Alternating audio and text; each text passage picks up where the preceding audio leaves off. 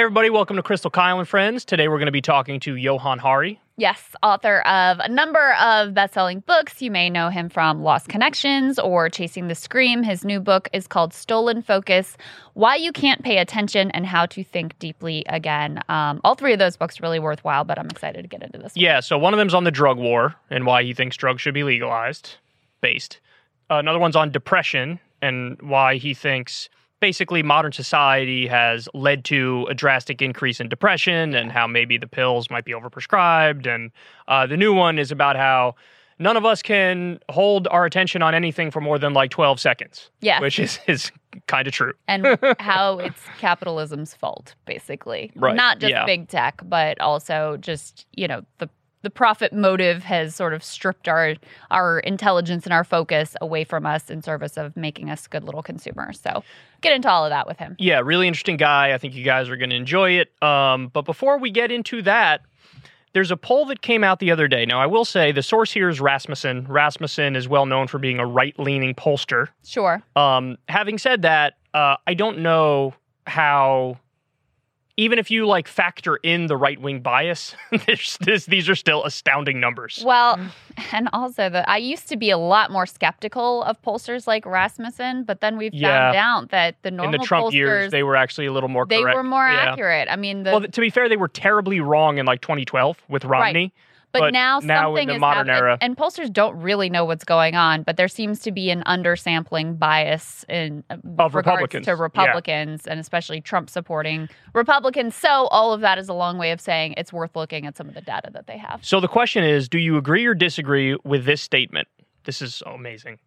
The media are, quote, truly the enemy of the people.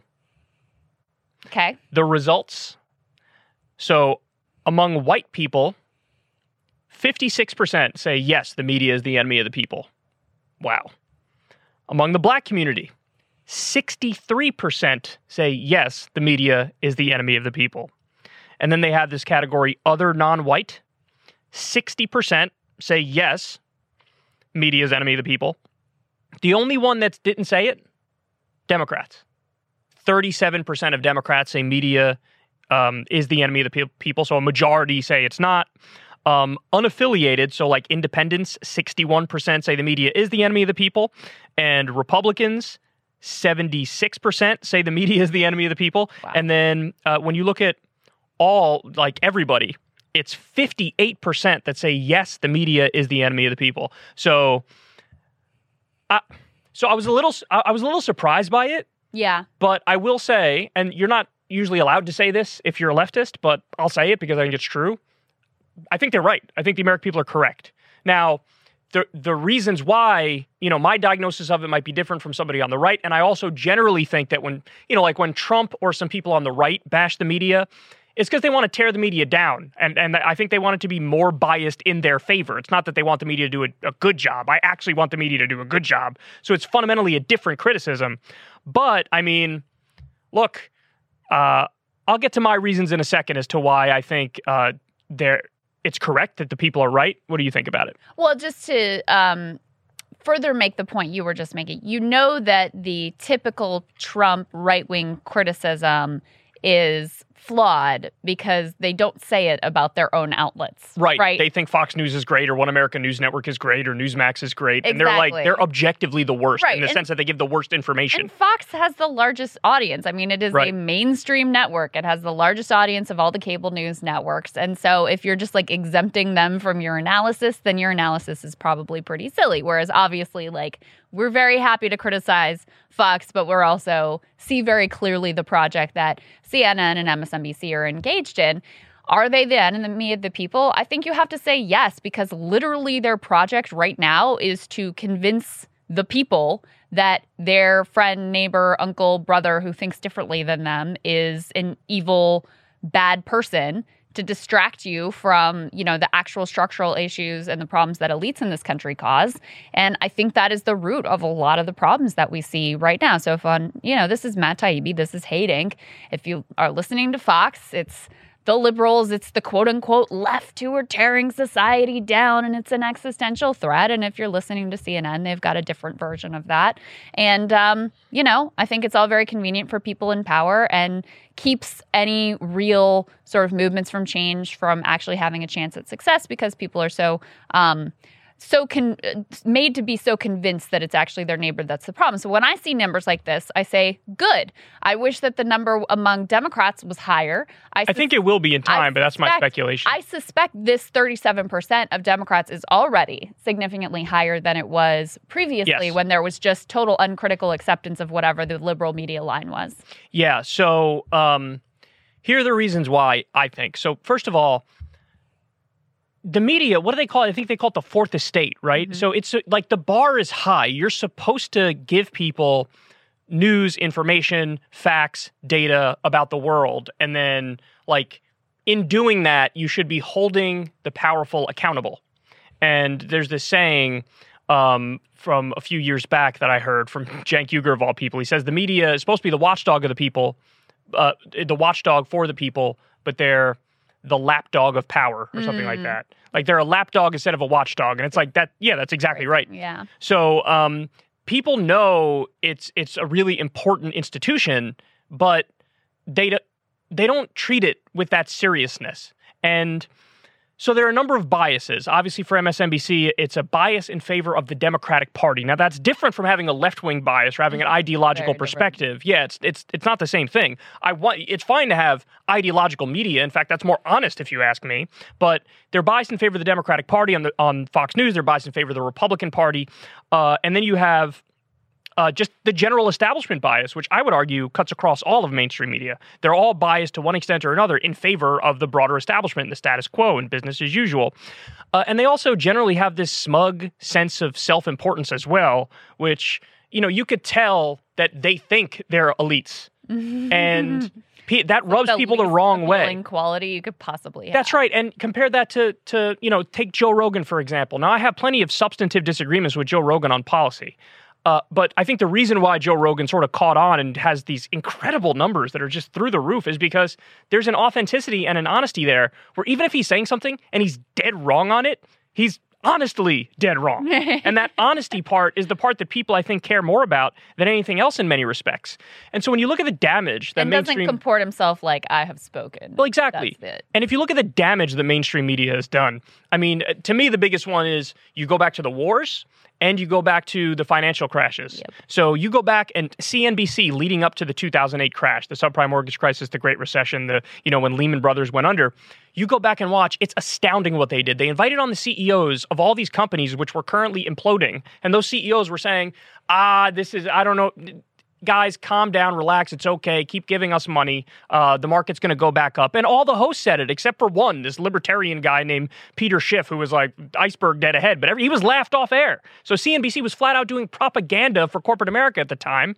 And I mean, this is the financial expert channel. If anything, they should have been the ones who were ahead of the story, but instead they were way behind the story and doing propaganda for the people who were making all the bad decisions. Take, just the mouth of Wall Street over That's there. exactly right. The bombing of Syria. Trump never got more love than when he bombed Syria. You had hosts go out there, I think it was Brian Williams talking about the beauty of our weapons. You had other hosts saying, this is the day that Trump really became president. And they do this. They push for every single war. They defend the status quo. And I think that the negative impact of that makes it so that not only do they earn these numbers, they would earn it if the numbers were way higher than this. Oh, 100%. I mean, Afghanistan's a perfect example. Invited on all these people, John Bolton, to pretend like they were so concerned during the Afghanistan withdrawal about the plight of the Afghani civilians, people that they had never once cared about during the entire length of the war. And then now that Biden, by their administration, freezing the assets of the Afghani government, they're creating mass famine with, huge consequences. Worse than the war, arguably, it's Crystal. Horrific. I mean, millions of people who are in danger of starving to death, including children. Not a peep. Nothing to say about it. I mean, if anything, they support it, or they prod him further from the right. That's exactly right. The minute if there was any attempt to sort of ease up on that, they'd say, "Oh, why are you funding these terrorists? You're going to fund the Taliban?" It's like, you are intentionally starving the people of this country, people that a minute ago, because it served Raytheon and General Dynamics and Boeing and these other military industrial complex contractors, a minute ago you pretended to care so much about these people, but now that there's not a profit to be made for those same ghouls, well, now you don't care, and in fact, you're on the wrong side of the issue. Look at the amount of coverage when they were screaming about how it's bad for Biden to pull out of Afghanistan, how it was nonstop melting down. What about the women? What about the girls? It was like a week or 2 weeks long of hair on fire, everybody melting down, everybody screaming, this is bad, this is wrong, this is terrible. The implication was you got to go back in or you got to be more hawkish. Yeah. And then now with literally perhaps millions of people either on the brink of starving or actually starving, all of a sudden, where's the concern for the women and girls of Afghanistan? All of a sudden, it's gone.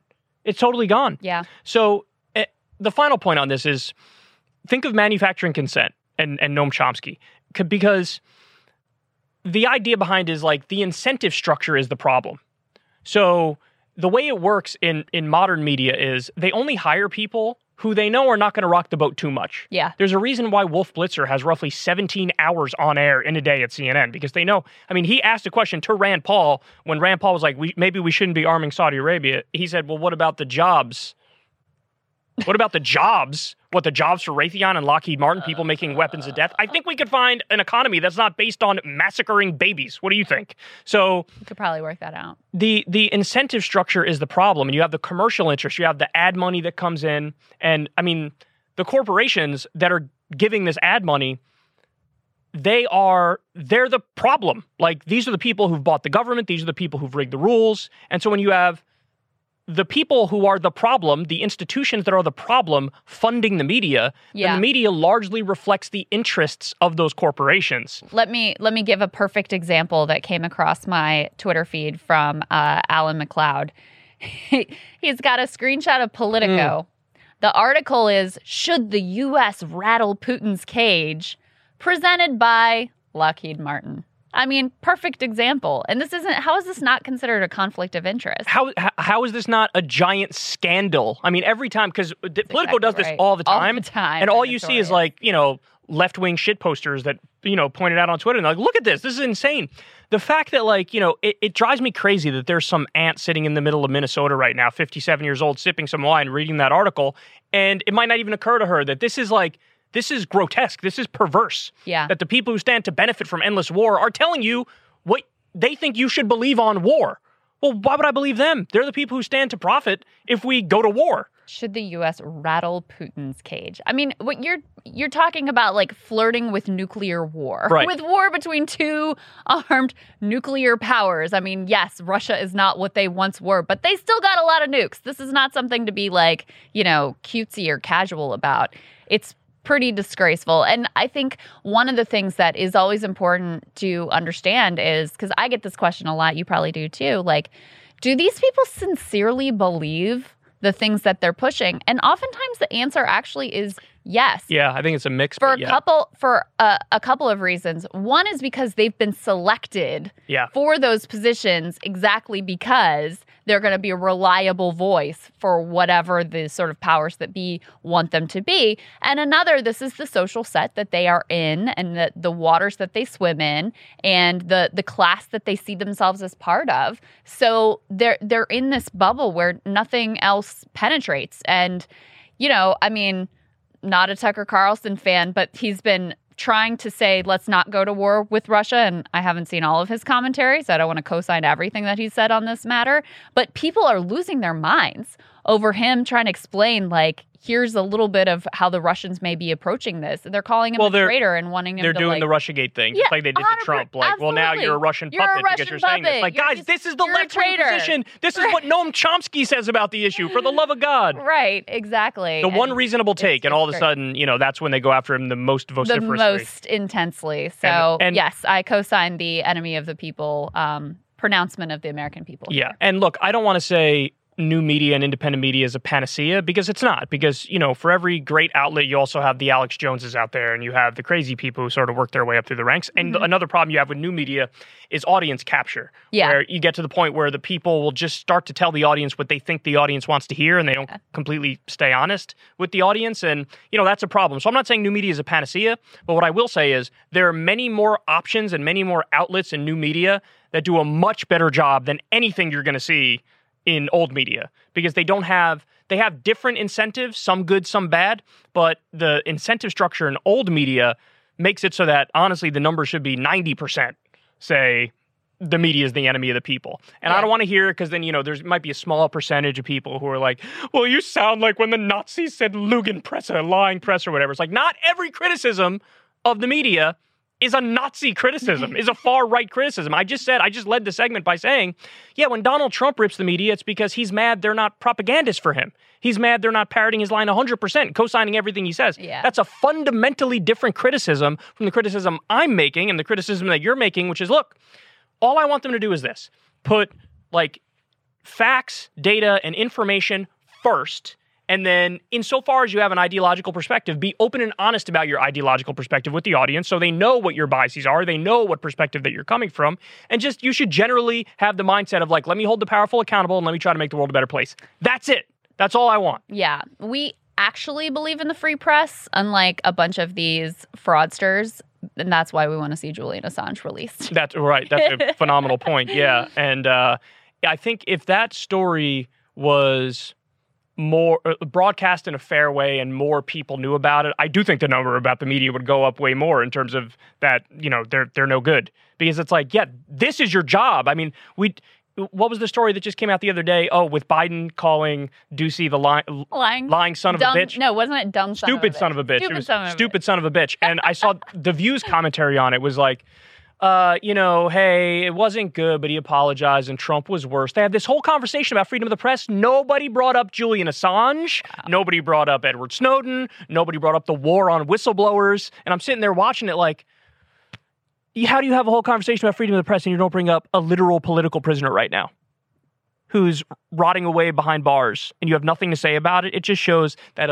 how elite they are and how out of touch they are, and it's a shame. If you want, make it a hit on Trump. I mean, he's the one who started the prosecution. So even when they had the chance under Trump to really make it a Trump story about Julian Assange, they were more worried about this or that of their friends who had something mean said about them or a mean tweet about them or their press pass revoked or whatever. So this is not a criticism of the View, but more of CNN and the big outlets. But oftentimes they have sources that are in the CIA or the FBI or the intelligence agencies, and they just repeat whatever those sources tell them. They do stenography for those sources, and they think they're doing news. Havana syndrome comes to mind. Right, exactly. But that's why you don't get accurate reporting on Julian Assange. It's because they've been told from their sources in the intelligence community that oh no, this guy's a traitor and he did bad things and people are getting hurt because of him or whatever. All bullshit. But that's why they say what they say. And it's disgusting because, again, you want to hold them accountable. You want to be a watchdog, not a lapdog. Yes. Very well said. So here's to those numbers continuing to go up of people realizing that the media truly is the enemy of the people. That brings us to our guest, Johann Hari, who I am really excited to talk to. His new book is called Stolen Focus. Let's get right to it. Welcome, Johann. Great to see you. I'm so happy to be with you guys. Thanks for having me. Our pleasure. All right, so let's just start with the top of the book. What made you want to write about how all of our attention and focus has been stolen? So I noticed that with each year that passed, it felt like things that required deep focus, that are a really deep part of myself, like reading a book, watching long movies, were getting more and more like running up a down escalator. I could still do them, but they were getting harder and harder. And I could see this was happening to loads of people around me. I was particularly worried about the young people in my life who seemed to be kind of whirring at the speed of Snapchat, where nothing still or serious could touch them. But for a long time, I reassured myself by saying, oh, this is just a perennial human concern, right? You know, you get older, your attention gets worse. Humans have always struggled with attention. You can read a letter 1,000 years ago where one monk writes to another going, oh, my attention ain't what it used to be.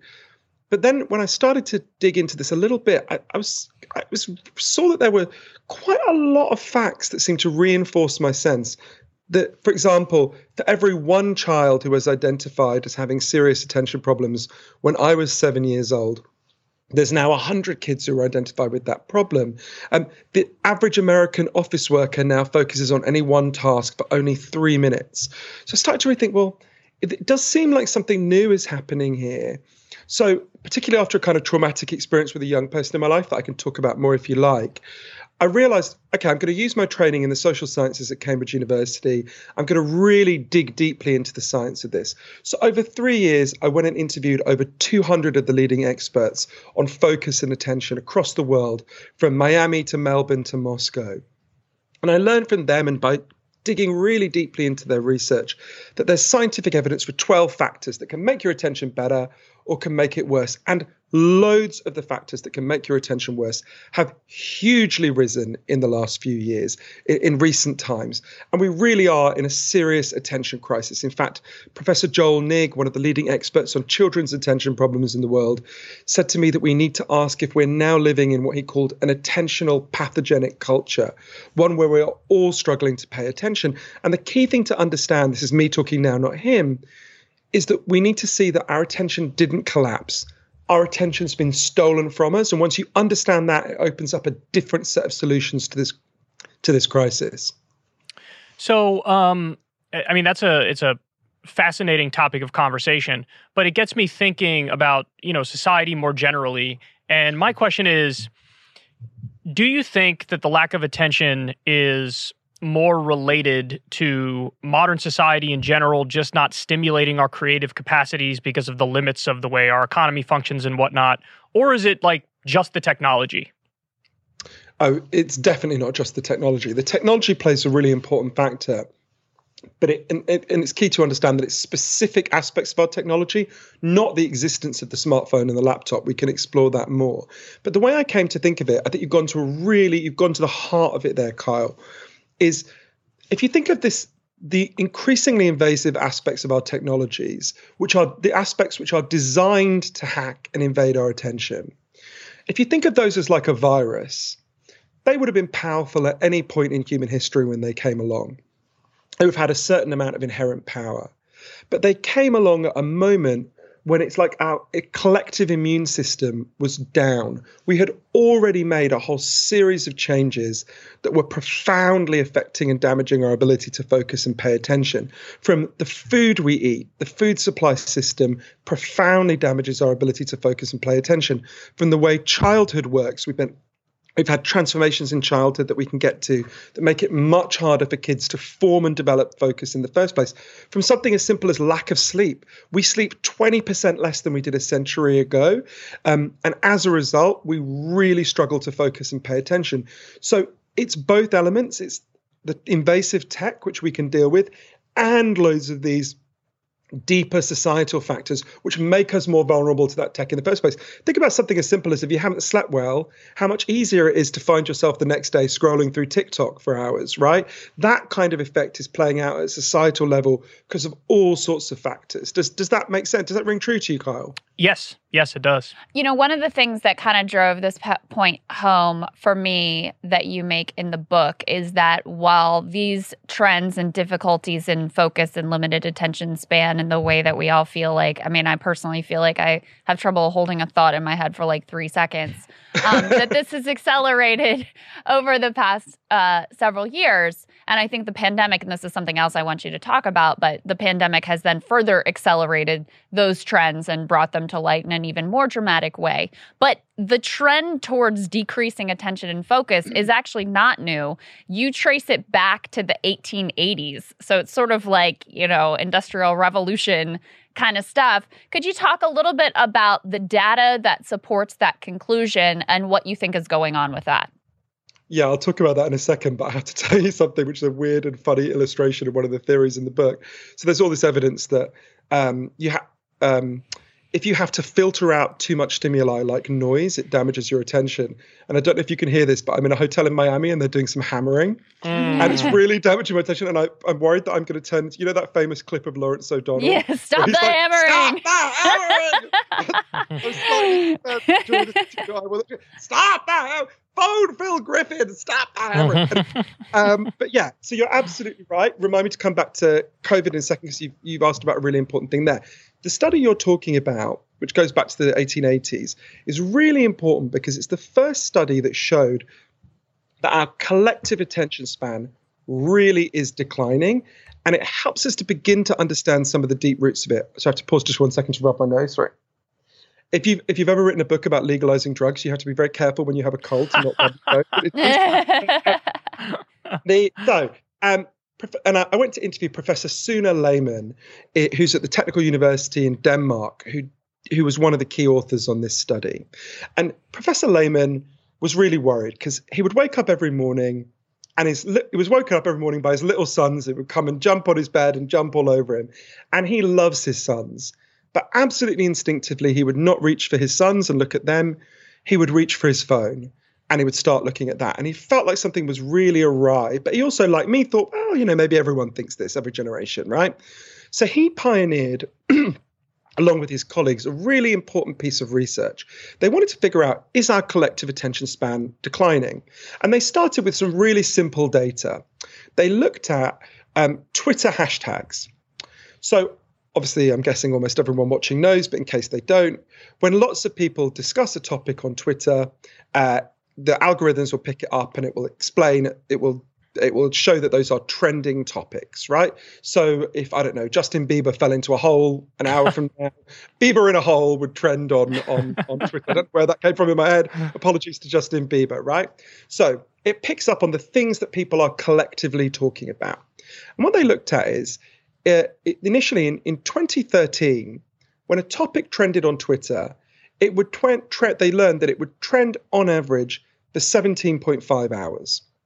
But by the time you got to 2016, that had hugely declined. In fact, any topic would only trend for 11 hours. So it turned out that we were focusing less on any one thing between those years. But, Professor Lehmann thought, okay, maybe this is just a quirk of Twitter. So they did an enormous amount of research. They studied Reddit, they studied Google searches, they studied almost everything on the internet, which is like this. And with one exception, Wikipedia, what they found is there was the graph looked exactly the same.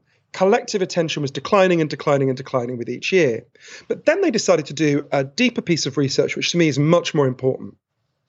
So as you know, Google Books has scanned whatever it is, many millions of books.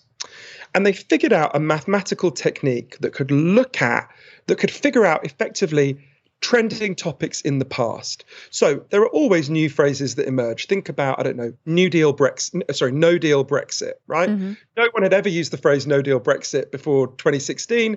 No one will ever use it again, except for historians. It was a phrase that emerged and then went away, right? Mm. Or think about the Harlem Renaissance. We can all think of things in the past, right? So what they did is they developed an algorithm that could scan all the books and figure out, well, what topics emerged and what topics faded. And what they found was really odd. For every decade that passed, our collective attention was getting worse and worse. We were focusing on any one topic less and less. And they started that research in the 1880s. And for every decade since the 1880s, the graph looks like the graph from Twitter from 2013 to 2016. Decline. Now, collective attention is different to individual attention, but this fits with a wider body of evidence that our individual attention is also collapsing. And this is a disaster for all sorts of reasons. I would just say to anyone listening, think about anything in your life you've ever achieved that you're proud of, whether it's, starting a business, writing a screenplay, being a good parent, learning to play the guitar, whatever it might be. That thing you're proud of required a lot of sustained focus and attention. And when focus and attention break down, as they are breaking down now, your ability to achieve your goals breaks down. Your ability to solve your problems breaks down. And I think what happens, and I felt this happening to me, it's one of the reasons I wrote Stolen Focus, is that you become almost like a stump of yourself. You can sense what you might have been, if you've been able to focus, but you feel like you can't quite get there. You can't quite apply yourself, which is why we need to understand these deep factors that are doing this to us, and most importantly, build the solutions to it. And one of the things that encouraged me is I've seen the beginning of these solutions all over the world. Yeah, I mean, to your point, Yeah, the dedication and the commitment is an important thing because it pays dividends in the long run, and it also gives you the ability to tap into the zone or a flow state if you have that extended focus on something, and I know you touch on that as well. And you've seen evidence of what you're talking about with political scandals. You get the sense that a lot of the modern era political scandals absolutely would have tanked political candidates in like 1986 or 1994. But now there'll be this big political scandal. It's trending on Twitter for like 3 hours, then it's gone and nobody thinks about it ever again. And then next thing you know, Jeffrey Toobin's back on your television screen. and he's beating off. But anyway, how much of this is attributable to, let's say, in the modern era with technology, that there's just too much stimuli, like there's too much stuff going on all the time, so it's only natural to, like, you know, go from this thing to that thing to that thing? Sorry, the mental image of Jeffrey Toobin masturbating. My concentration on much you're welcome more for that. Exactly. Stop that Toobin hammering. No, you're right. So there's several factors going on. So one is what you're describing, but I actually think there's a different. So in the book, I talk about both the destruction of our individual attention and the destruction of our collective attention, which are, of course, closely interrelated and have many of the same causes. But that destruction of our collective attention that you're describing, I think is related to something, to one of the causes that I write about in the book. I think it actually relates to something that you guys talk about all the time in a really important way in trying to get beyond this way of thinking. So I think it helps to think about it individually and collectively. So obviously, a big element in what's happening are some aspects of our technology are profoundly damaging our focus and attention. It's only one of the 12 causes I write about. Actually, to my surprise in the research, I came to the conclusion it is not the biggest, although it is very substantial. And I think it helps to think about this issue you're talking about, this kind of the way we think about scandals. If we understand what I think is the key element in our current technology that is damaging our focus and attention. So at the moment, all of social media is built around one specific business model. And I learned about this by interviewing many of the people who've been at the heart of building that business model. And the business model is super simple. Every time you pick up your phone and open Facebook or TikTok, they make money. And every time you put it down, their revenue stream disappears. So all of their engineering power, all of their algorithmic genius, all of this mathematical talent that they're marshalling all the time is geared towards one thing, figuring out how do I get you and your kids to pick up your phone as often as possible and scroll as long as possible. That's it. Just like the business model for KFC is how do I get people to eat fried chicken, the business model for these apps is entirely to invade your attention as much as possible. And this is what they admit when they're being indiscreet. Sean Parker, one of the biggest initial investors in Facebook, admitted, he said in public, we designed Facebook to maximally invade people's attention. We knew what we were doing and we did it anyway.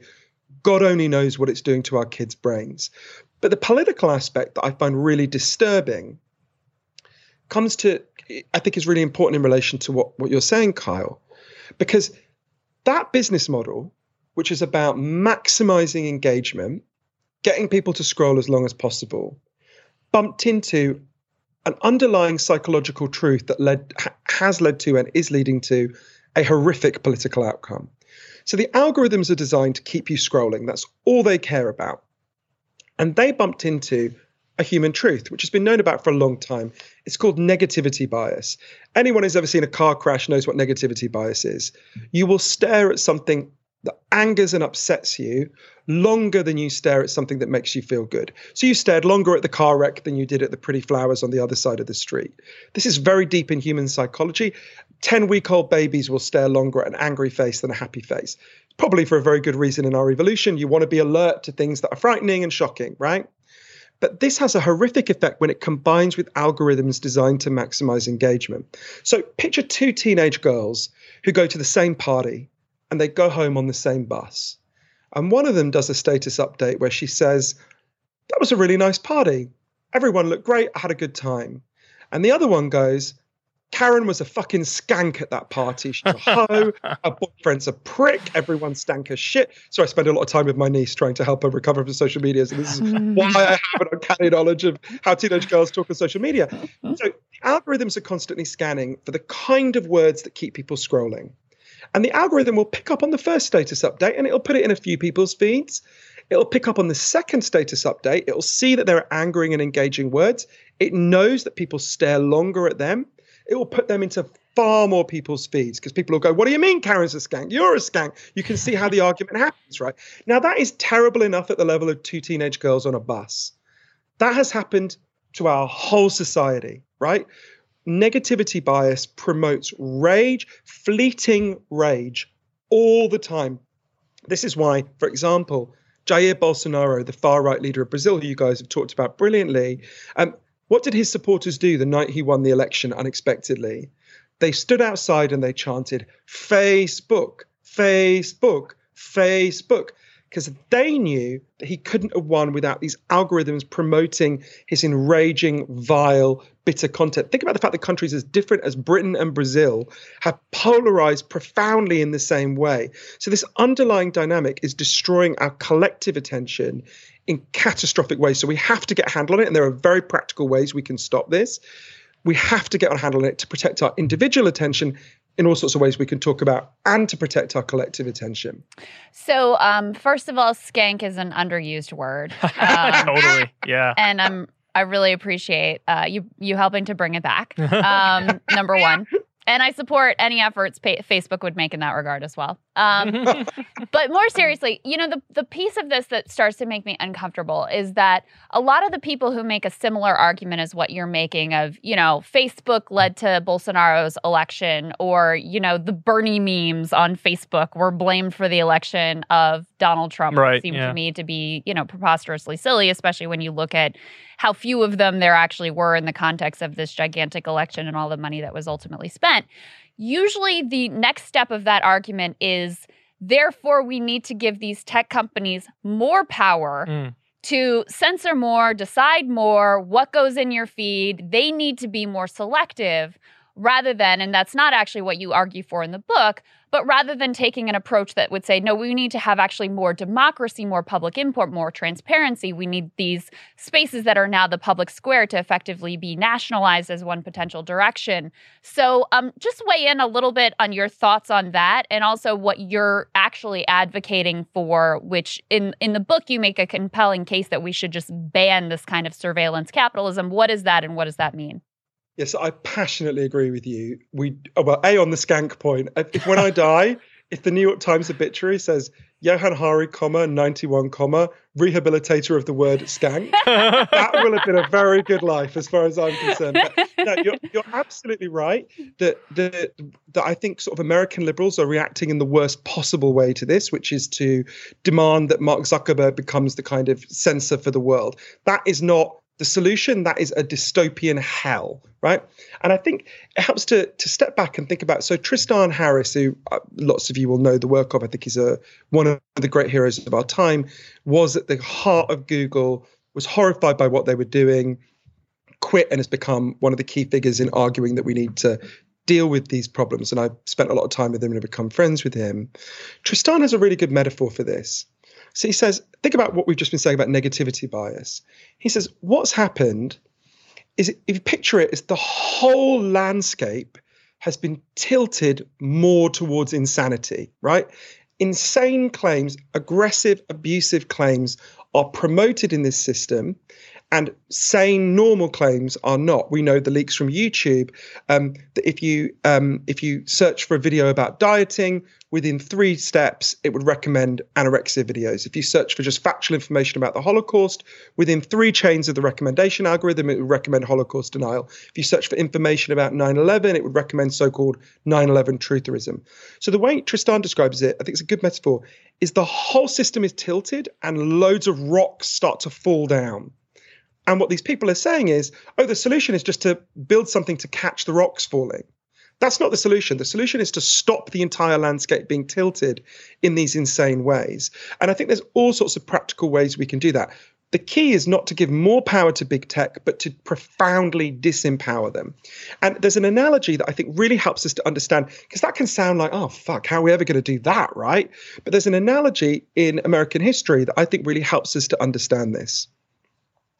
So you'll remember I can just remember it from my childhood, that it used to be normal for people to put leaded gasoline in their cars, right? And before our time, it was very normal for people to paint their homes with leaded paint. And go right back to the 1920s, it was known that exposure to lead in the air through these things absolutely fucks your ability to focus and pay attention, particularly for children. It's profoundly damaging for children's brains. But what happened is the lead industry funded a complete pseudoscience to deny these effects and actually to blame mothers. So it said, well, actually, the problem is these mothers just are lazy and don't dust their homes enough. And that's why the lead is affecting their kids, right? Grotesque. And they particularly blamed it on black and brown mothers because they were disproportionately affected by this. Grotesque. So what happened? By the 1970s, the science was so overwhelming that the lead industry's denials weren't working anymore. So a movement of ordinary moms banded together, it was overwhelmingly mothers, and just said, no, we're not going to allow this. Why are we allowing these companies to profit from profoundly damaging our children's brains? And it's really important to think about what they didn't demand. They didn't say, let's ban all paint. They didn't say, let's ban all gasoline. They said, let's ban the lead in the paint and in the gasoline. And they prevailed. There was a mass movement. They prevailed. They succeeded. Lead was banned. We're all exposed to vastly less lead. There's still, as we all know from the horrendous news, from some parts of the United States, there's still lead piping. That's unfortunately one of the parts that got left out of the Build Back Better program, thanks to Joe Manchin. Let's not talk about that. But there's still some lead exposure, but it's dramatically less than it was. I think there's a real analogy with the tech, which is, one of the people who really helped me to understand this is Asa Raskin, who invented a key part of how the internet works. And his dad, Jeff Raskin, actually invented the Apple Macintosh for Steve Jobs. And Asa said to me, look, the solution here is really simple. We need the first step to deal with this component of the attention crisis. I stress again, this is one of the 12, is you have to ban the current business model, what Professor Shoshana Zuboff calls surveillance capitalism. Just a business model that is premised upon figuring out the weaknesses in your attention in order to hack them and sell them to the highest bidder is fundamentally inhuman and immoral. It's like exposing children to lead. We will not allow it. We ban it. So I said to Asa and many of the other dissidents in Silicon Valley who proposed this solution to me, okay, let's imagine we do that. What happens the next day when I open Facebook? Does it just say, sorry, guys, we've gone fishing? And he said, of course not. What would happen is they would have to move to a different business model. And what's crucial about that is all the incentives change when you get a different business model. So there's two possible business models, and everyone listening has some experience of both. The first is subscription. We all know how Netflix and HBO work. Okay, you'd pay a certain amount, you get your access. The second option, which would be my preferred option, would be, think about the sewers. Everyone listening is connected to the sewers through their bathroom, right? Before we had sewers, we had shit in the streets, we got cholera, it was awful. So we all paid to build the sewers together and we all own the sewers in common. You own the sewers in whatever city you live in. It may be that just like we own the sewage pipes together, we want to own the information pipes together because we're getting the equivalent of cholera for our attention, for our politics. Now, it would be very important that machinery was owned independently of government. Of course, we can all imagine what Donald Trump would have done if he controlled it. A good model, I think, for all its flaws would be the BBC. The BBC is directly accountable to British people. Every British person with a television pays a license fee to the BBC. It's independent of the government. And I mean, the current terrible British Conservative government is trying to destroy it, but set that aside. For a century, it's been a great model of that. In a similar way, you could just have a small tax on everyone who has broadband, and together we could own this. But the key thing to understand about that is it changes the incentives. If the business model is the more you scroll, the more money they make, they will keep figuring out ways to keep you scrolling. But under these different business models, all the incentives change. Suddenly they're not like, hey, how do we hack Kyle in order to get him to pick up his phone more and scroll more? Suddenly the incentive is, oh, Kyle is now our customer. He's not the product we sell to advertisers anymore. What does Kyle want? Oh, Kyle wants to be able to pay attention. Let's design our app to do that. Oh, Kyle wants to be able to meet up with his friends offline. Let's design it to facilitate that. All the incentives change, but you have to have a movement to make them do it. Just like the lead industry was never going to say, hey guys, I think we've made enough money now. Let's stop poisoning kids, right? They had to be made to do it. The social media companies have to be made to do it. So don't you think, to one extent or another, that the problem might even be a little deeper than that in that it's a human nature problem, because I've advocated for quite a long time for a solution similar to what you're talking about, just because I think it would make social media more free, more open. There'd be less censorship if you effectively regulate them like they're public utilities and expand First Amendment protections. But I still think even under a system like that, I do think you're still going to have this more general issue, because I've seen it firsthand. I know you have, Crystal. When I do a segment on my show on YouTube where it's very substantive, let's say, like I just did a segment on like 100 people being massacred in a bombing in Yemen that the UAE did, and that video for me got 20,000 views. Then I have some other video about, whatever, some interpersonal beef or me going after some right-wing commentator, and then that video gets like 100,000 views.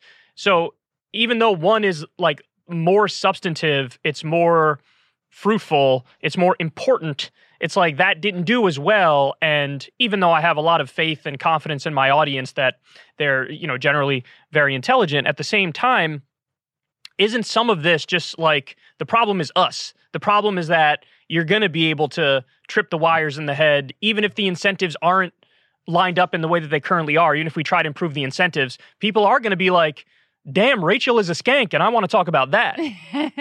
So I think there's some truth in what you're saying, but I think it's worth remembering, sorry, poor Rachel, whoever she is, not a skank. But I think there's some truth in what you're saying, but we have to see it in a context. So, of course, you have to bear in mind, if you look at YouTube's algorithms, so what are the words that most promote videos on YouTube? You know this much better than I do. Hates, obliterates, destroys. Those are the three best words to promote virality on YouTube, right? So you're getting less hits for your UAE video in a machinery designed to promote anger, stupidity, and rage, right? Now, but you're absolutely right.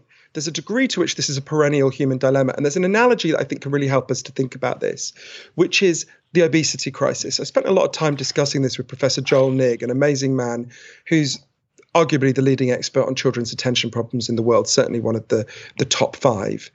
And he drew this analogy with obesity. So think about obesity. If you look at a picture of a beach in the United States in 1970, it's really weird when you look at it, because everyone is what we would call slim or buff, literally everyone. And you sort of think, but where's all the what we would call normal people? Where are they, right? And you look at the figures for obesity, and there was almost no obesity in the United States in 1970. And then there were a huge series of changes in how we live. Our food supply system completely changed, also damages our attention. We can talk about that. We built cities it's impossible to drive and impossible to walk and bike around. And we became much more stressed, which makes comfort eating much more appealing. So we had an obesity crisis. We responded primarily by blaming ourselves, torturing ourselves, trying to starve ourselves, which has been a disaster. So you could say, I know you wouldn't say this, but one could say, so that's when a British person uses the word one, it always just sounds weirdly like the Queen, but you know what I mean? Where one could say, well, there's always been a human dilemma about eating too much, right? Whenever there's been a surfeit of food, there's been some people who overate. It's true. If you look at 1970, there were some obese people, right? But there's vastly more obese people now than there were then, because we've created an environment that is loaded towards distraction, towards debasement. And the way Tristan Harris puts it is we've upgraded technology and downgraded humans. And it's not just the tech that's done that. Does that ring true to you, Carl? Push back on me if you think it isn't. I'm interested in your thoughts. Yeah, so it does ring true to an extent. I guess my only issue would be, let's say you create an algorithm that makes it so that, say, my UAE video was pushed more and the interpersonal beef one wasn't pushed as much. You still have the issue of, well, then who gets to make those decisions as to what gets pushed and what doesn't get pushed? Because my concern is anytime you have like a system of overlords to one extent or another who are making the decisions, that's always unfortunately going to skew in a pro-establishment direction, because it's the establishment by definition making those decisions. So that's why I've always been more of an advocate of like a hands-off algorithm where it really is sort of like the cream rises to the top. And unfortunately, with the cream rises to the top type system, you are going to get the occasional like Alex Jones psychopath who becomes wildly popular, and then you have to deal with all the downsides of his misinformation. But I just think that's the least bad option, because along with getting some Alex Jones psychopaths, You also get phenomenal independent media creators who are very, rigidly factually based, and they get popular as well. So I guess I'm more just like a hands-off libertarian type when it comes to how you create the algorithm. And I just think some of the downfalls with our attention, while it can be managed to a certain extent, I think the problem more is us than maybe the system, even though the system plays a tremendous part, like you just described so eloquently, in, making us, to use the weight example, way like fatter and unhealthy today compared to the 1970s.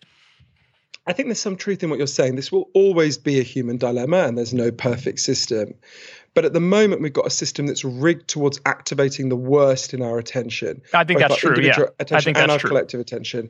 And if we recalibrate the machinery, we can weight it more towards the better and healthier parts of our attention. And that's just one of the enormous social changes that I think that we can fight for, a lot of which combine with, and combine is not the right word, kind of elide with a lot of the things you guys talk about. So think at a much wider social agenda. So think about the fact that, remind me to come back to COVID as well, Crystal. I've just remembered you asked about that before and I didn't say anything. But think about the fact, one of the biggest factors that is driving our attention crisis at the moment is that Americans are fucking exhausted, right? 40% of Americans are chronically sleep deprived. We sleep 20% less than we did a century ago, according to the National Sleep Foundation. Children sleep 85 minutes less than they did a century ago. There's all sorts of reasons, but I went to two places that have built solutions that we can fight for collectively. So in France, in 2018, they had a huge crisis of what they called le burnout, which I don't think I need to translate. And the French government, under pressure from labor unions, they would never have done it without huge worker organization, set up an inquiry to figure out what the hell was going on.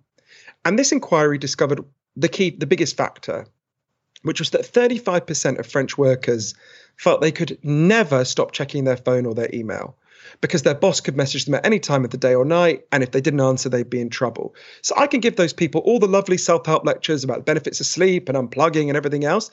They just can't do it, right? It would be a taunt to them to tell them to do it. And that's a huge change. When I was a kid, the only people who were on call were doctors, and they weren't on call all the time, right? So the French government, again, crucial to understand because of the labor union pressure, decided to introduce a new law. It's very simple. It's called the right to disconnect. It gives every French worker two rights. The first is your work hours have to be defined legally in your contract. And secondly, you have a legal right to never have to check your phone or your email after your work hours are over. That's so I went awesome. to Paris. Yeah, and so I went to Paris before the plague, obviously, spoke to people about this. Rentokil, the pest control company, got fined just before I was there, 70,000 euros for trying to get one of their workers to check his email an hour after he got off work. So, and this is very important to me because there's two levels at which we've got to fight this attention crisis. There's defense. There's all sorts of things that we can do in our own individual lives. But there's also got to be offense. We've got to go against these forces. And actually, when we tame these forces, and the right to disconnect is a good example, what that does is it frees people up to make the individual changes that lots of them already want to make anyway. Well, if it's okay, I'll give you another example of a place that led to a big change that I think we can all fight for. So in New Zealand, I went to a company called Perpetual Guardian, who make wills and trusts. And they had a boss named Andrew Barnes. Now, most people are not going to have a boss like this. It's why we need a collective fight. But Andrew had worked unbelievably hard in his 20s. It had ruined his relationship with his kids.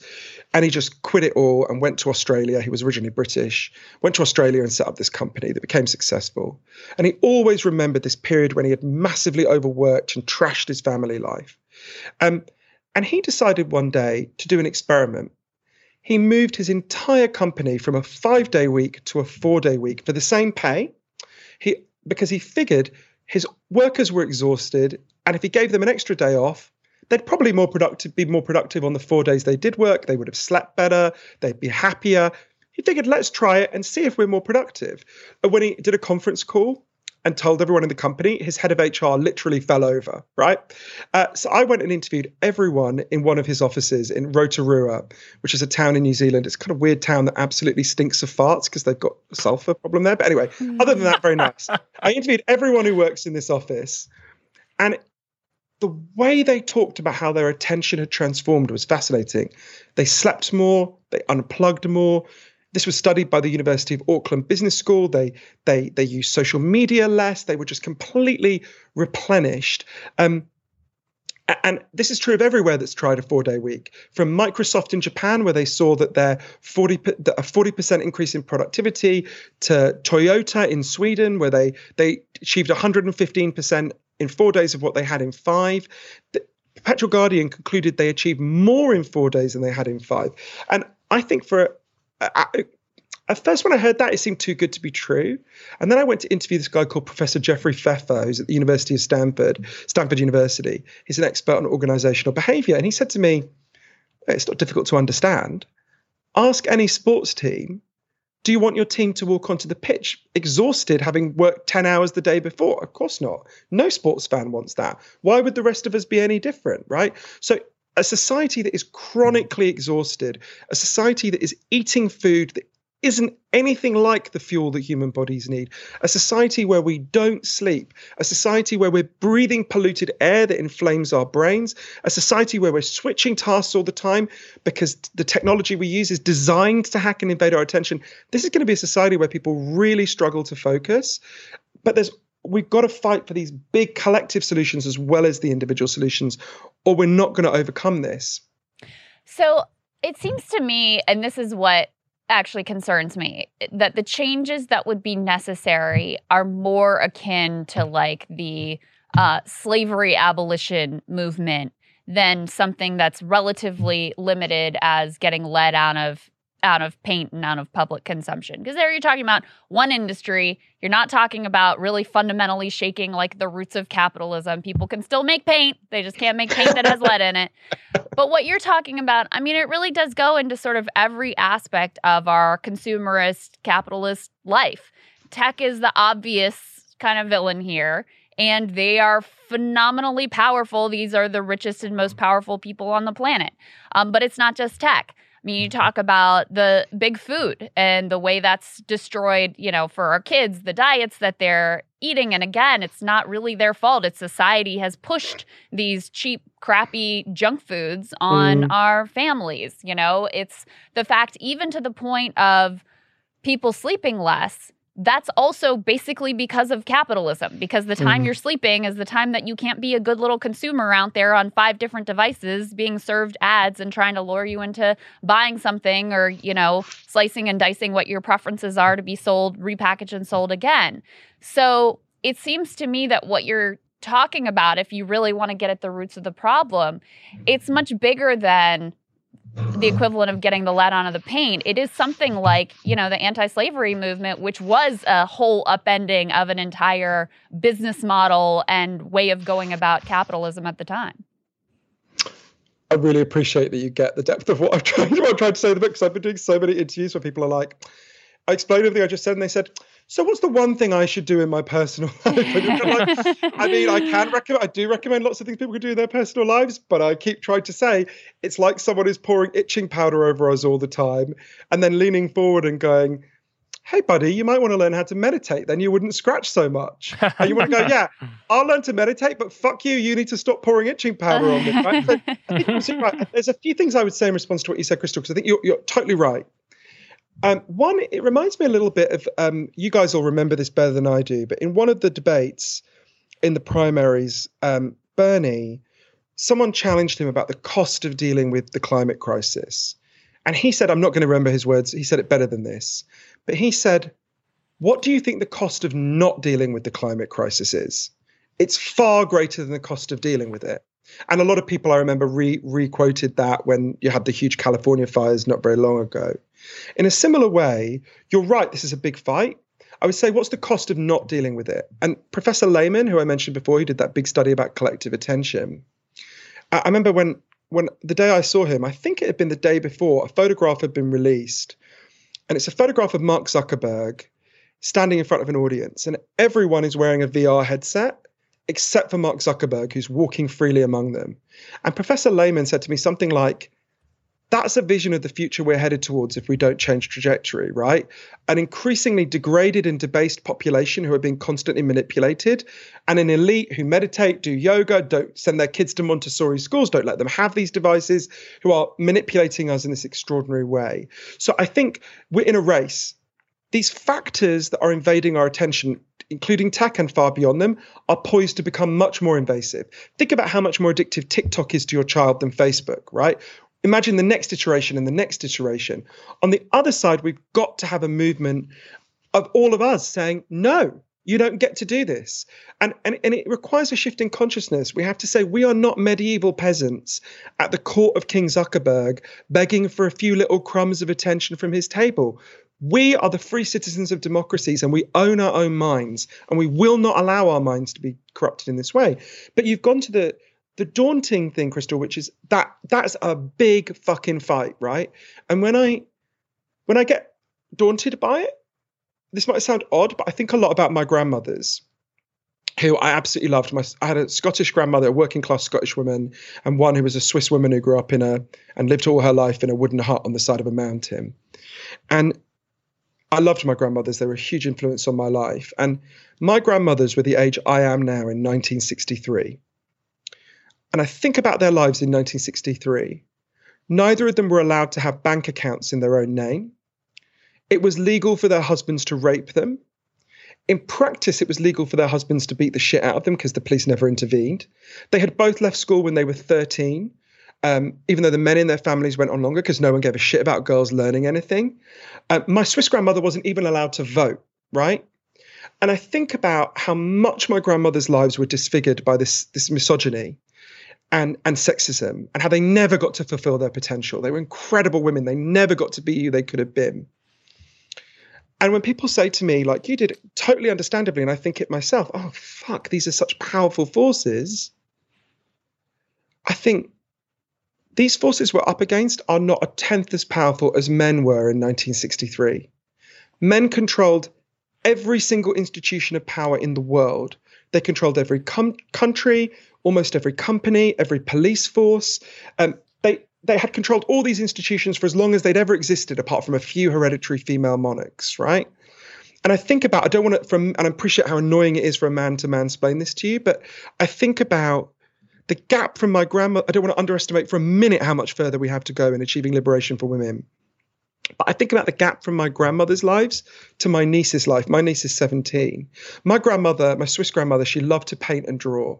And she was told, shut up, don't be ridiculous, get into the kitchen. When my niece showed she was really good at drawing, we started Googling art schools, right? My grandmother would have been so glad to see that change happen.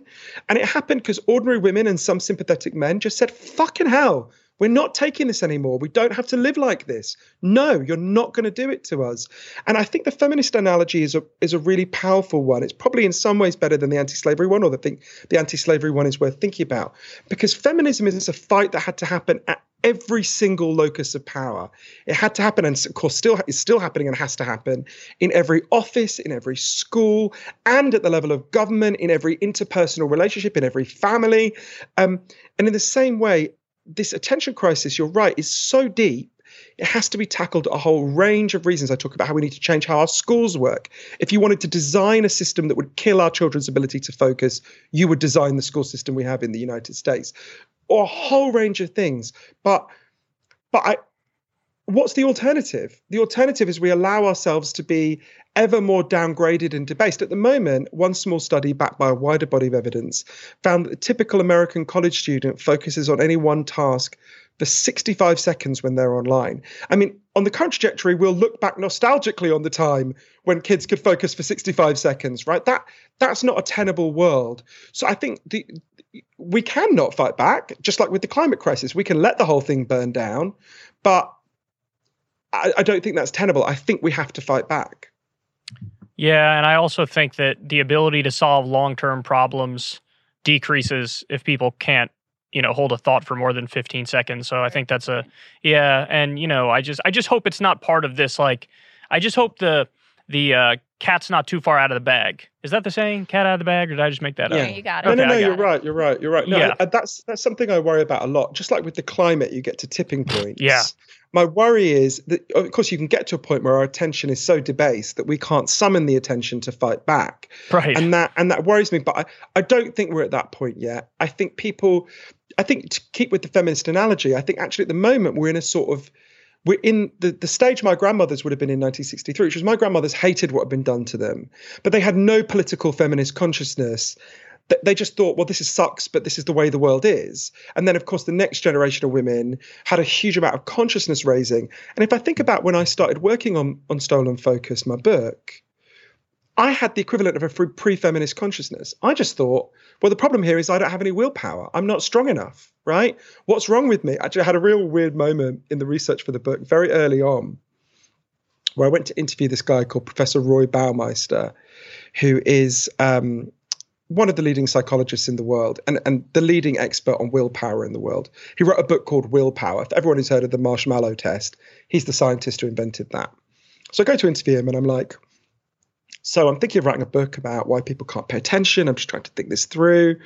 And he said something like, the exact words are in the book. He said something like, oh, it's interesting you should say that because I've just found I can't really pay attention anymore. I just play video games on my phone a lot. I just and I'm sort of sitting opposite him and I'm like, wait, didn't you write a book called Willpower? Aren't you the leading expert in the world on willpower? And I was like, fuck, if this has happened to you. It was like the moment at the end of the Body Snatchers where they realize everyone's been body snatched. I was like, Jesus, if the willpower expert is sitting there saying he plays Candy Crush all day. And it made me really realize this is, there's a lot of things we can do as individuals that will strengthen our attention. There are lots of things I do. To give an obvious example, stupidly I'm pointing, but you can't see behind my laptop, obviously. Behind my laptop, I have something called a K-Safe. It's a plastic safe. You take off the lid, you put in your phone, you put the lid on, you turn the dial, and it will lock away your phone for anything between 5 minutes and 24 hours. I will not sit down with my boyfriend to watch a film unless we both lock our phones away. I won't sit down and have dinner with my friends unless we imprison our phone. In order to get to sleep at night, I lock my phone away 2 hours before I go to sleep so I can't crack and go, oh shit, there's just one email I'm going to check, right?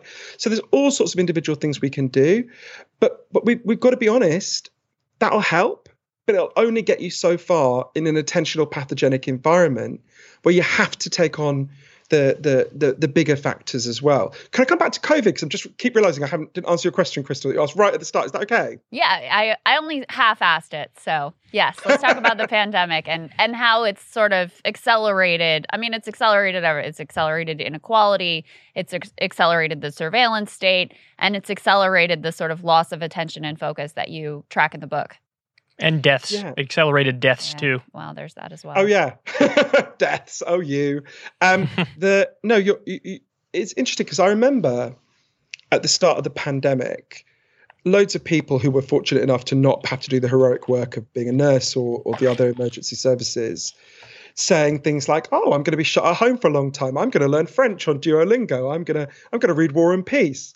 And it turned out no fucker read War and Peace and no one learned French. In fact, people Googling, how do I get my brain to work, went up by more than 300%. And I think I was quite well prepared to understand why. And I was really helped to understand it by one of the experts I interviewed. I stressed I was talking to her before COVID, so she wasn't commenting directly on COVID. But I think the lesson applies. She's called Dr. Nadine Burke-Harris, completely amazing woman who subsequently became the Surgeon General of California, the most senior medical figure in the state. And Dr. Burke-Harris said to me when I interviewed her in San Francisco, okay, imagine one day you're walking down the street and out of the blue you were attacked by a bear and you survive. In the weeks and months that follow, something completely involuntary would happen to your attention. You would find it harder to do something like read a book because a big part of your brain would just start scanning for risk and danger all around you, right? Because something came out of the blue to attack you. So your brain's like, fuck, what else is going to come out of the blue and attack us, right? Okay, now imagine you were attacked by a bear again. You've got to have pretty bad luck in this scenario, but imagine it. At that point, you would likely flip into a state called hypervigilance. Hypervigilance is where you can't focus on the things in front of you because you're just constantly looking out for risk and danger. Traumatized children often live in a state of hypervigilance. And there was a child psychologist, a wonderful man named Dr. John Giordini in Adelaide in Australia, who said to me, look, deep focus is a really good strategy when you're safe, right? You read a book, you'll grow, you'll learn. Deep focus is a really dumb strategy if you're in danger. You'd be a fool to sit at the Battle of the Somme reading a novel. You're going to get shot in the head, right? In that situation, you want to be vigilant. We evolved to be able to provide deep focus only when we feel safe. Obviously, COVID came along and made us profoundly unsafe because of the virus, because of the way it upended our lives. And in a way, it's like the bear came back again and again and again. In this third wave, it's like, oh my God, what are we going to, it came back again in a new mutation. It's profoundly disturbing. But this has bigger lessons even as we come out of the pandemic. It's really interesting. In Finland, they did an experiment with a universal basic income. So there's loads of evidence that financial insecurity, which has exploded because the money of the society has been transferred to the top 1%, causes an enormous amount of stress. Anyone who's ever been broke, like I have at some points in my life, understands this very well. If you don't have any money, one broken washing machine, one child's lost shoe can just fuck you, right? And that causes hypervigilance or more vigilance, which undermines your ability to focus and pay attention. And in Finland, when they did an experiment with giving people a universal basic income, one of the most interesting findings, I interviewed the scientists involved, was that people's attention got much better because they were less stressed. So a society that's constantly stressing people out in order to extract profit from them is also going to be a society that is, I would argue very strongly that the child payments that have been introduced by the Biden administration, which I think the single best thing that the president has done, would have significantly improved attention compared to what it would have been if they hadn't done that. Think about how much calmer you feel when you know you've got money, right? Yeah, absolutely. One question I have about in terms of moving forward into the future that I'm concerned about, you painted the image earlier of Mark Zuckerberg there without the VR headset and everybody around him with the VR headset. I mean, they're making a big move into the metaverse. Everything I've seen there has been fairly dystopian. There are investors who are snapping up like $1 million properties on fake Rodeo Drive or whatever. I mean, what are your thoughts and opinions on the metaverse and how this could go wrong for us? I interviewed this guy called Jaron Lanier, who's a kind of legend in Silicon Valley, a brilliant tech designer and a really outspoken dissident. And he used to advise movies like Minority Report, dystopian movies, where he would design like technologies for a future dystopia. And he said to me, he stopped doing it because he kept designing these horrific technologies, and then loads of other tech designers would see it and go, hey, that's really cool. Let's make that. And he was like, no, that's not what I meant. Literally, like, I can't ethically carry on doing it. I'm contributing to creating the dystopias that I meant to warn against. I mean, the metaverse is so obviously horrific that I feel like, in a sense, all you need to do is explain to people what it is, this idea that we would be all interacting in a virtual world. It reminds me, it comes back to what you asked at the start, though, Kyle, about how this interacts with a society where we don't want to be present because we're so stressed and we're so unhappy. I went to this internet rehab center, the first ever internet rehab center in the world. It's just outside Spokane in Washington. And they get all kinds of people there, but they disproportionately get young men who've become obsessed with online multiplayer role-player games and pornography. And it was so interesting talking to these guys and then later talking to Dr. Hilary Cash, who runs this center, incredibly wise woman. And I remember her saying to me, you've got to ask yourself, what do these young men get out of these games? Because they get something out of it, right? And what they get is often a sense they're good at something. We created a society that does not make people feel they're good at anything, particularly young men. They get a sense that they're physically roaming around. The figures on this are incredible. By 2003, only 10% of American children ever played outside without adult supervision.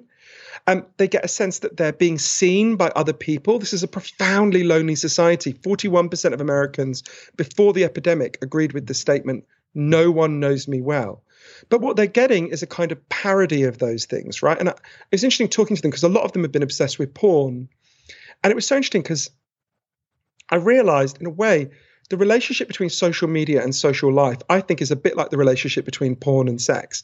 I'm not anti-porn. Porn will meet a certain basic itch. But if your entire sex life consisted of looking at porn, you'd be going around kind of pissed off and grouchy all day because we didn't evolve to masturbate over screens. We evolved to actually have sex, right? And in a similar way, we did not evolve to interact through screens. But if you have a society that is deeply disconnected, that is where people have been filled with values that are profoundly wrong that lead them towards unhappiness, where they're acutely lonely. In a sense, with the metaverse, I think you've got to ask two things. Firstly, how do we stop this horrific technological giant from increasingly invasive technology? But also, how the fuck did we create a culture where anyone would want to be in the metaverse? It reminds me of, as you know, I wrote a book about addiction called Chasing the Scream that's just been made into an 8-part series with Samuel L. Jackson, which people can watch on Roku. It's called The Fix. Sorry, they told me to plug that. And I think a lot about, you know, the evidence. Where is the opioid crisis happening? It's not actually happening in the places where it's easiest to get hold of opioids. Every single person on the faculty of Harvard has great medical insurance. Their doctors trust them. They could all go and get opioids tomorrow. And very few of them do. It's happening in places like somewhere I went, Monadnock, New Hampshire, where what happened in Monadnock, New Hampshire? People were stripped of the things that made life worth living. When a factory shuts down in a town, the rate of opioid overdoses doubles over the next 5 years, right? No one finds that difficult to understand. This is why Professor Ann Case and Professor Angus Dayton, who've done the best research on the opioid crisis, call them deaths of despair. There's been an enormous increase in deaths of despair, suicide, opioid deaths across the board. And they're all happening in the same place, which I think helps you to understand. They're also, by the way, the places that voted most for Trump, which I don't mean as a cheap point. They are, you know, that too was a form of despair, a catastrophic one. And in part, there are many things going on. And in a way, it feels to me like the metaverse is a death of despair. A society that will want to choose the metaverse will be a society that is despairing for the same reasons, to some degree. I wouldn't want to overstate it, as the things that are driving the opioid crisis and so on. We've created a culture where people don't want to be present. Yeah. And they're not wrong. We've deprived people of very basic psychological needs. Everyone knows they have physical needs. You need food, you need water, you need shelter. But human beings just as much have natural psychological needs. You need to feel you belong. You need to feel your life has meaning and purpose. You need to feel you have meaningful work. You need to feel you have a future that makes sense. And this culture we built deprives most of the population of at least one of those needs. And I think the saddest part of all of it is that, so now you have like the metaverse being created, and you and I talked about this recently. What people are going to find is the same commercial interests that sort of destroyed normal life will either destroy the metaverse or already are destroying the metaverse. Oh, and well, so they have complete control in the metaverse. Well, you're going to need escapism from the escapism in order to find them. You know what I'm saying? Like, it's just a never-ending vicious cycle. So the metaverse is going to be all about NFT scams and porn, and you're going to need an escape from the escape. But my final question for you, because we're running out of time here, but it's actually as it pertains to your previous book. So now I'm somebody who, in my personal experience and messing around with substances, I found that particularly at a low point in my life, it actually succeeded in giving me what I needed in order to continue to get through the hard times, to then eventually dig it out of the dirt and grind and get back to some decent times. And what I find now that, you know, times are decent, still every now and then, you know, enjoying partaking in substances. So, do you think, in a similar way to what you just said about pornography before, that like, yeah, look, I'm not anti-porn, but you know, you also want to have sex too. Do you feel the same way about substances when it comes to addiction, or is it more of a, hey, maybe abstinence is a better thing when it comes to the substances, and we should not rely on them as a crutch in any way, shape, or form? Oh no, you've got to separate out two things. So 90% of all currently illegal drug use is recreational drug use, right? Person doesn't get harmed by it. It's not addictive. Dr. Carl Hart at Columbia, my friend, has done amazing work on this. Love that guy. And that's actually completely incredible. Also, literally the hottest man in the world. But set that aside. It's really embarrassing when I listen back to my interviews with him, because I like to think I'm normally quite articulate in interviews, and basically all I do is giggle and say, "You're so right, Carl." So no, and that, by the way, is true even of what we think of as the kind of devil drugs like meth. Most people who use meth do not become addicted and are not harmed by it. Now, you have 10%, including some people in my own family, who do get profoundly harmed. And what you have to ask is what's going on with them. And what's going on with them is the drug use combined with deep underlying despair. The core of addiction is about not wanting to be present in your life because your life is too painful a place to be. And it relates to some of the things we were just talking about with opioids. But you also made a really important point, Kyle, which is a difficult point to make about addiction. And I'm glad you make it because it's a brave point. You know Marianne Faithfull, the British singer? Annoyingly, she's remembered for being Mick Jagger's girlfriend, which pisses me off because she's so much better than Mick Jagger, and Mick Jagger's good. She has a line in her memoir that is very challenging and very powerful. She was homeless in the 60s for a while, and she had a heroin addiction. And she says in her memoir, heroin saved my life because if it wasn't for heroin, at that point, I would have killed myself. Now, Marianne's not saying heroin is a good solution to despair, obviously, for all the obvious reasons no one needs me to explain. But in that situation, it was the best solution that anyone offered her. And I've got a friend named Robert Banghart, who I think is the most admirable person I know. He lived in the drainage tunnels beneath Vegas for 7 years. He now runs an incredible charity called Shine a Light that goes back into the tunnels and helps the people he lived with to get out, to get help. And Rob said to me, you can't do homelessness sober, right? It's not possible. What makes it possible to survive in that terrifying environment is the drug use, right? Now, again, this is challenging because this is not saying drug use is a good solution to homelessness, obviously, right? You can see how it can be misunderstood. But we've got to understand that addiction is a response to deep pain. And there's an experiment that I think really helped me to understand. So if I've got 2 minutes, I'll explain to you, but if we're running out of time, No, go ahead. So it really transformed how I think about addiction, and that I learned about a lot for Chasing the Scream. So one of my earliest memories is of trying to wake up one of my relatives and not being able to. So this was very close to me. And when I started doing the research for that book exactly 10 years ago, if you'd said to me, let's say what causes heroin addiction, I would have looked at you like you're an idiot. And I would have said, well, the clue's in the name. Obviously, heroin causes heroin addiction. We've been told this story for 100 years that's become totally part of our common sense. I'm in Miami. We think if I kidnapped the next 20 people who walk past this hotel in Miami and I injected them all with heroin every day, like a villain in a Saw movie, at the end of that month, they'd all be heroin addicts. For a simple reason, there's chemical hooks in heroin that their bodies would start to desperately physically crave, and that's why they'd be addicted. This is why we call it being hooked in English. You get a craving for the physical hooks. Now, it turns out that's real. Chemical hooks are real. The craving for chemical hooks is real. But it's a tiny part of what's happening with addiction. And there's lots of reasons we know this, but it was really unlocked for me when I went to Vancouver to interview an incredible man, one of the best people I've ever met, a man named Professor Bruce Alexander, who did an experiment in the 70s that has belatedly transformed how we think about addiction. So Professor Alexander explained to me the story we have about addiction, that it comes primarily or entirely from the chemical hooks, comes from a series of experiments that were done earlier in the 20th century. They're really simple experiments. Anyone listening, you can do these experiments at home if you want to. I don't recommend it, but you can. You take a rat, you put it in a cage, and you give it 2 water bottles. One is just water and the other is water laced with either heroin or cocaine. If you do that, the rat will try both the water bottles and it will almost always prefer the drugged water and almost always kill itself within a couple of weeks. So there you go. That's our story. It tries the drug, it gets taken over by it, takes more and more, it dies. But in the 70s, Professor Alexander looked at these experiments. He was working with people with addiction problems. He looked at these experiments and said, well, hang on a minute. You've put the rat alone in an empty cage where it's got nothing that makes life worth living for rats, right? All it's got is the drugs. Let's try this differently. So he built a cage that he called Rat Park, which is basically heaven for rats. They got loads of friends, they got loads of cheese, they got loads of coloured balls, they can have loads of sex.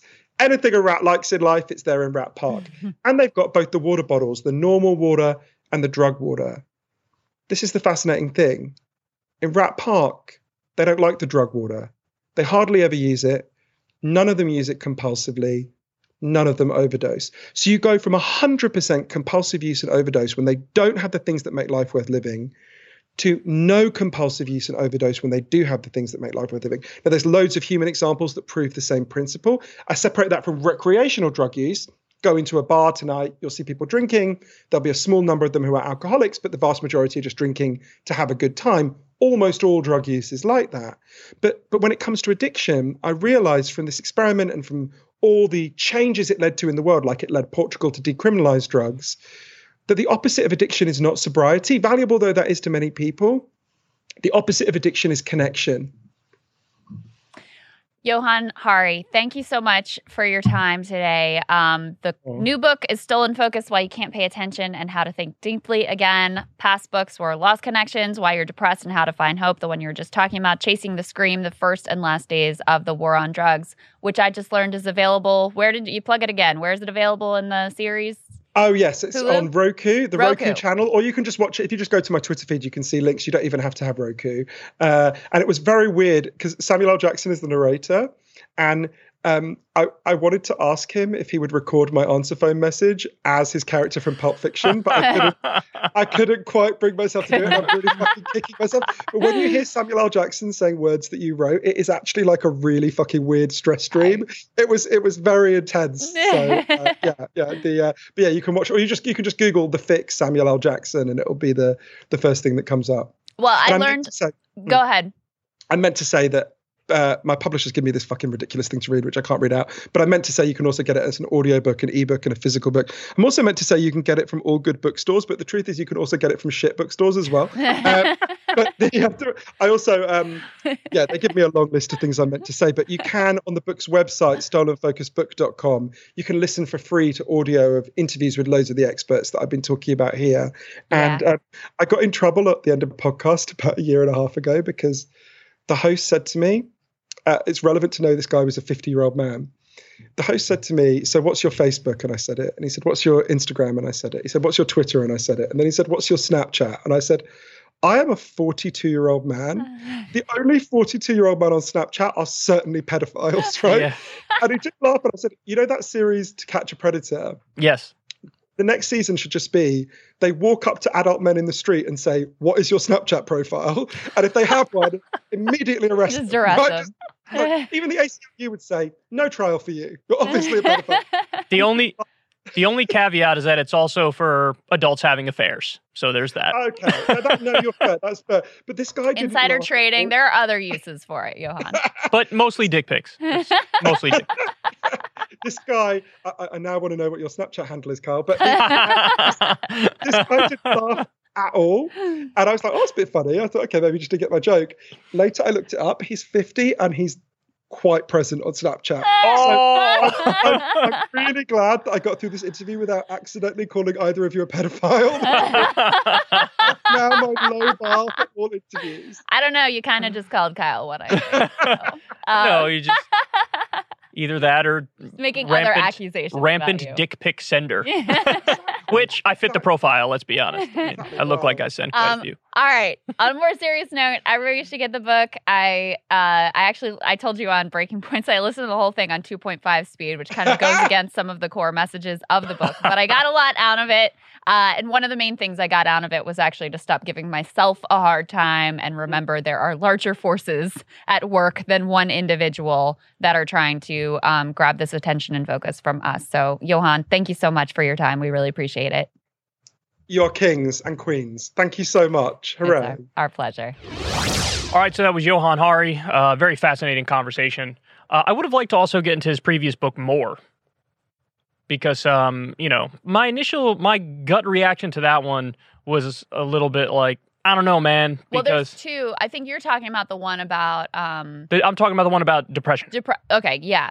Because Chasing the Scream is, against the war on drugs. Which is... That one I know you'd be totally into. Lost Connections is the one you're talking about, Why You're Depressed and How to Find Hope. Because he basically argues that the antidepressant medications we've been sold have not been barely work, if at all. Yeah, see, that I'm skeptical of. Because I know people who've taken them and made a tremendous difference in their lives. Yeah. And I generally think substances, like he even said there, like 90% of the time people who use substances, like it's recreation and it helps. Yeah. I think 90% of the time people who use that medication probably helps. It's probably a good thing. Well, and so I don't want a false dichotomy. I also want to say, it's been a while since I read the book, and I really am worried that I just mischaracterized exactly what his argument is. So we should have him back and have that conversation. You're right, but that's why I said my gut reaction. Because I only heard his interview about it on Rogan. I didn't read his book. Yeah. So, but from what he was saying on Rogan, I didn't want people to get a sense of a false dichotomy of like, you have antidepressants on this side and you have like a fruitful, productive life that'll make you happy on this side. Because I think that's a false dichotomy. I read the book and I think that's an overly simplistic right. Well, that's good. Overview of the book. which is much more about some of the conditions that are ignored that lead so many people to be so anxious, depressed, stressed that they end up on these medications. So I don't think it was quite as simplistic as like the medications are bad, just have a better life. Right, because we all agree. The way it was portrayed. I think every reasonable person agrees you have to fix the root conditions, and the root conditions are intricately tied into the way the economy functions. Yeah, and we have, especially here, a health system that's just like, here's a pill, because that's the thing that's profitable. Right. Dealing with, hey, what do we do to get, what are the underlying, what are you sad about? What's stressing you out? Like dealing with those things doesn't make anybody any money. Mm-hmm. So we tend not to do that. But on this book, another piece that was very interesting that he got into is the way that our food systems also have really taken away from our attention. I mean, it's easy. We focused a lot on big tech, and he focuses a lot in the book on big tech as well. But it's only one of the nodes of our capitalist system that is sort of keeping us flitting from thing to thing to thing, and definitely not at our best, unless our best is as our highest purpose is like being the best possible consumer. So that's why I feel like it touches on such a big problem, because all of these things that are driven to distract us, it's all about how do I extract a little bit more profit out of you, whether it's like getting you to sleep less, getting you to eat crappy foods, getting you to be on 5 screens at once. That's all true, but I personally, my take on it is there is a portion of this that's human nature, because I think of Twitter, right? Who wants to read the 14 tweet thread where each one uses all the characters, and it's like all these complexities and nuances and ins and outs of the argument? If you could take that 14 tweet thread and boil it down to 2 fire-ass tweets that are concise, mm-hmm. everybody's going to want to read the fire-ass tweets. Right. And that's not necessarily because of the mediums that have made it that way, or the economy, or the food, or whatever. It's also because everybody's going to want to gravitate towards the thing that is more concise and punchy. How we're wired. Right. So that's the other part of this. Conflict. I guess the one thing I did think to ask him, I'd be curious your thought on this. On the other hand, the most popular podcast on the planet is Joe Rogan's, where he, typically goes I have an answer for this. 2-3 hours, right. And people really love it. So yeah, what do you think of that? Authenticity and honesty. And so if you try to do that podcast and you didn't have somebody completely wearing their heart on their sleeve, it wouldn't work. It's the fact that Joe, with everything he says, it's the equivalent of like the concise tweet. But that would argue that we do still have the ability, or at least the desire, to focus in for long periods of time, because people are obviously doing it regularly there. And that's what I think. Yeah. That's what I think, which is why I think maybe him and I aren't exactly on the same page, although I do think he makes a lot of salient, brilliant points. Mm-hmm. But that is what I think. I always felt like that. Like, yeah, on the one hand, there is sort of a war on our attention span. The different technologies around us lead us in that direction. Definitely the food has a similar effect. If you're all, if you're on sugar 24/7 and you get the ups and the downs and the crashes and everything, that's going to affect it. But at the same time, when presented with an option that actually holds your attention, if somebody does that well, then you'll succumb to it, and you'll be able to focus the whole time. Because I'm big on like the flow state. Yeah. And when you're in a flow state, it's almost like complete zone of consciousness and awareness and attention. Yeah, he talks about the flow state in the book and agrees with you on that, and sort of sees that as one of the personal strategies to try to implement.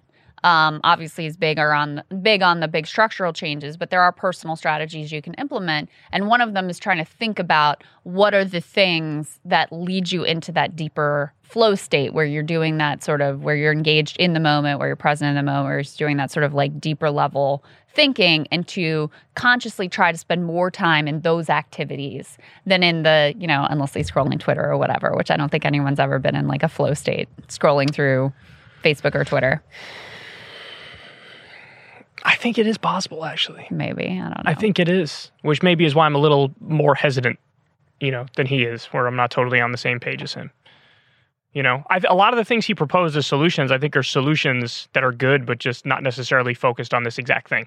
He was talking about UBI and 4-day work week, and I was like, right on, right on, right on. Yeah. But for economic security reasons, I want that, not necessarily because I think it's going to improve our attention span. I mean, I think the idea of banning surveillance capitalism, of banning the idea that like we're the product, I think that's also a good idea. Oh, I think that's a good idea too. But I just think it's even harder than like the very hard fought gains of the feminist movement, because you are fundamentally rocking an entire business model that basically runs the world right now. And if my instinct is correct, you're also sort of waging a war on human nature.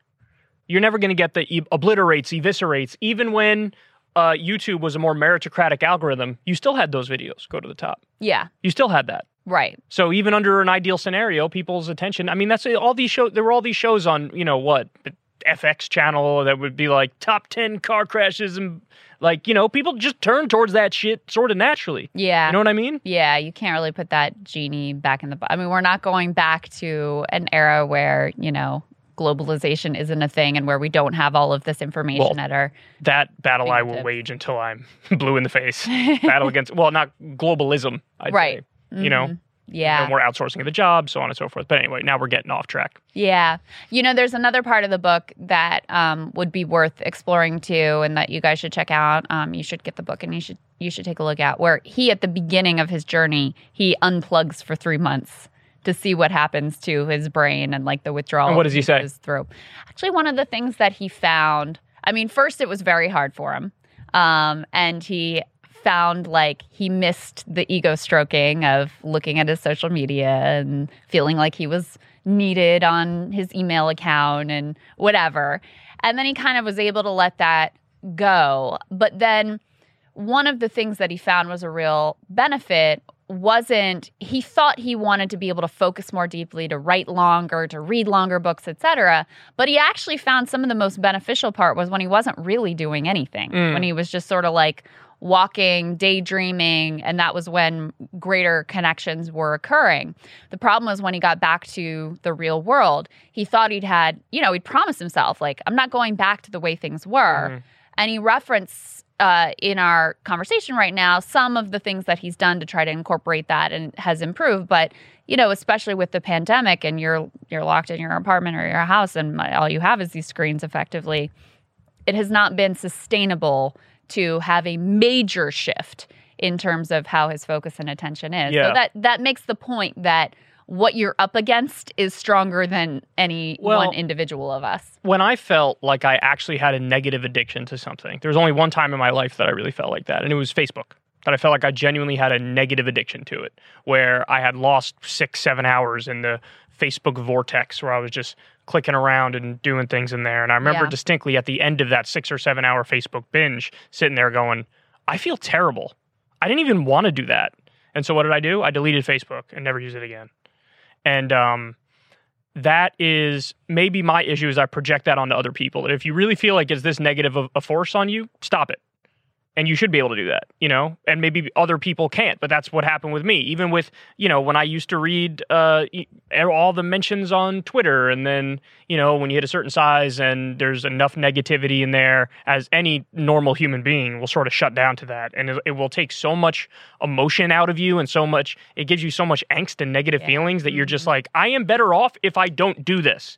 And as soon as I was able to convince myself, like, no, I will literally be a happier person, be better off if I don't do this, I stopped reading the responses. That's it. So I guess in some ways I'm slightly conservative in this broader conversation, because I do feel like there is a personal responsibility aspect to it, because I want to have the ability to use these technologies because I can use them in moderation. Mm-hmm. And like if somebody can't, that's sort of your problem. Yeah. Like, get your shit together kind of thing. Yeah. I mean, I think it's not just about the edge cases where people are actually affirmatively addicted, though. I think it's about the day-to-day where, I mean, you've experienced this with me, like the way I'll be doing one thing and I'll just get distracted by something and totally forget what that first thing was. I mean, I've definitely noticed an erosion in my ability to like hold a thought in my head. And I do think part of that is having 3 kids and like all that, I have to track with them. And I think part of it is getting older, but I think part of it is some of the trends that he's talking about, which I don't feel like I have an addiction to social media. No, you don't I have an just addiction. feel No. like some of my daily habits have contributed to eroding my ability to like focus in on one task and have those sort of deeper, higher level thoughts. Well, see, I feel like you have the ability to focus in on the task, but sometimes it like I've seen it before where you'll pick up the phone and you'll be doing something, and then if somebody says something to you, you don't hear it at all on the first attempt. Yeah. And the person has to be like, hey, I said something. And you're like, what? Like you have to snap out of it. So Right. you are focusing. You're just focusing on the thing that maybe you don't want to supersede the other thing. I'll be doing something, I actually need to pay a bill, respond to something, whatever. And then somebody says something in the real world, and then I forget about the thing, like the life so it cuts thing on both the ways. it cuts both ways. It's just like gone. You know if what? I don't, All things if I don't write it considered, though, down or have it right in front of me. all things considered, it's better than having to literally write a check and mail it every month. So there's that. That's the other part. I feel like it's very in vogue to bash the negative sides of technology these days for good reason. But then, nobody ever says the opposite case, which is like back in 1972, if you're sitting there at a bar arguing with somebody, you're two idiots, you don't know what the fuck you're talking about, and you guys talk about it and come away with some conclusion that's totally made up and you're convinced of it. Yeah. Today's day and age, you have all the information in the world available at your fingertips 24/7. Yes. And that is a good thing, although it doesn't always lead to people like being able to resolve their arguments. No, it definitely doesn't. In fact, but it can lead in general, people that's a in. positive thing. It's good to have that option. But anyway, we're babbling now. Guys, we love you. Subscribe on Substack to Crystal Kylan. Friends, you pay $5 a month, and that gets you the video of the show, and you get it a day early. You also get the wonderful newsletters. And for those of you who do not want to pay the $5 a month, you can sign up on Substack for free, and then you get the audio version of the show as soon as it drops. So thank you for everybody who supports us. We love you very much. We appreciate you, and we'll talk to you soon. See y'all next week.